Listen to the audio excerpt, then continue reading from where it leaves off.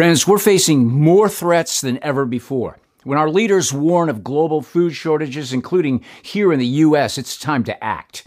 Go to preparewiththinkaboutit.com and get your long-term emergency food storage from My Patriot Supply while you can. We don't know when more empty store shelves may hit, so now is the best time to act. My Patriot Supply is by far the number one preparedness company to rely on, with millions of satisfied customers this past year. Act quickly and save $150 on a Vital 3-month emergency food kit. This kit provides breakfast, lunches, dinner, drinks, and snacks, totaling over 2,000 calories a day. Every family in America should have at least one 3-month supply of food per person. Now you can. Go to preparewiththinkaboutit.com and save $150 on your 3-month food kit. That's preparewiththinkaboutit.com. Your order ships quickly and arrives in unmarked boxes for your privacy. Don't wait any longer.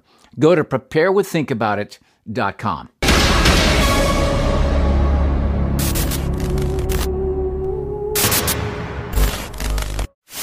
Hi, Steve here.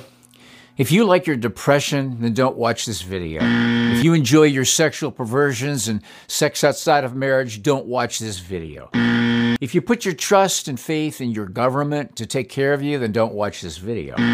If you believe that you have life after death, even though you live and love this world, then don't watch this video. If you think that you have a religious connection with God, but you think Jesus Christ is not really the Messiah, then don't watch this video. Do you realize that just because you refuse to believe the truth doesn't change that truth at all? It doesn't change the reality of something that is true. For people who cling to things that are not true just because they feel more comfortable believing they're true, that doesn't change the reality that they're false.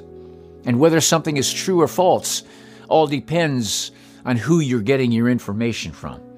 You'll never get the truth from a liar, just like you'll never get grapes from a thorn bush. I recently had a conversation with someone that I shared the gospel with many years ago, and now they have fallen into the same trap as so many people have, believing that Jesus is just another way. In the book of Acts, the healing of a lame man made the religious leaders furious, so they arrested Peter and John. While they were speaking to the people, the priests, the captain of the temple police, and the Sadducees confronted them because they were annoyed that they were teaching the people and proclaiming in Jesus' resurrection of the dead. So they seized them and they took them into custody until the next day, since it was already evening. But many of those who heard the message believed, and the number of the men who believed came to about 5,000. The next day, their rulers, the elders, the scribes, they all got together in Jerusalem with Annas the high priest and Caiaphas, John, Alexander, and all the members of the high priestly family, and all the religious leaders. After they had Peter and John stand before them, they began to question them. And they said, "By what power? What power? Or in what name have you done this?" Then Peter, filled with the Holy Spirit, he said, "Rulers of the people and elders, if we're being examined today about a good deed done to a disabled man, by what means he was healed, let it be known to all of you and to all the people of Israel that by the name of Jesus Christ of Nazareth, whom you crucified and whom God raised from the dead, by him this man is standing here before you healthy. This Jesus is the stone rejected by you builders, which has become the cornerstone. There is salvation in no one else, for there is no other name under heaven given to people by which we must be saved."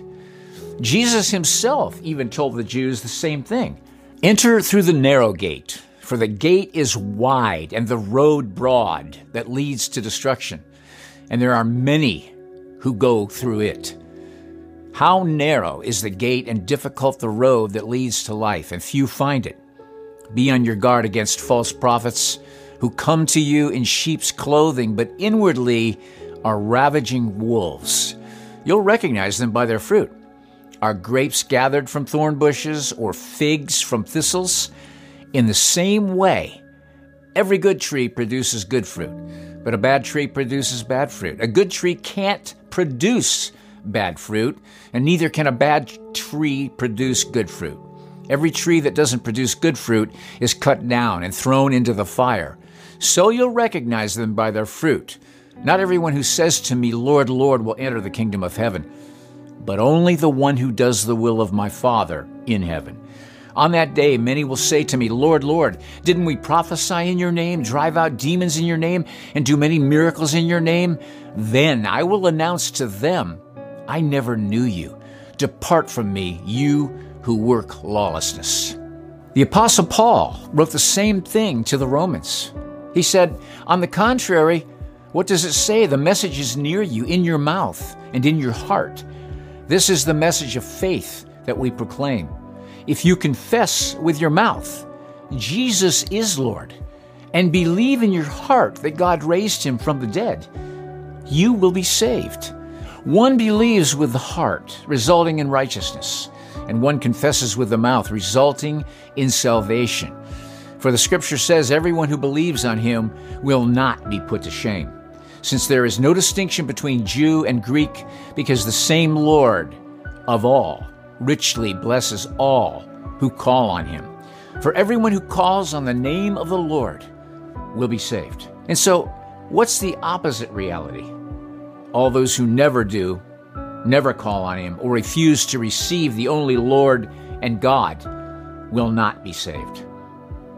Think about it.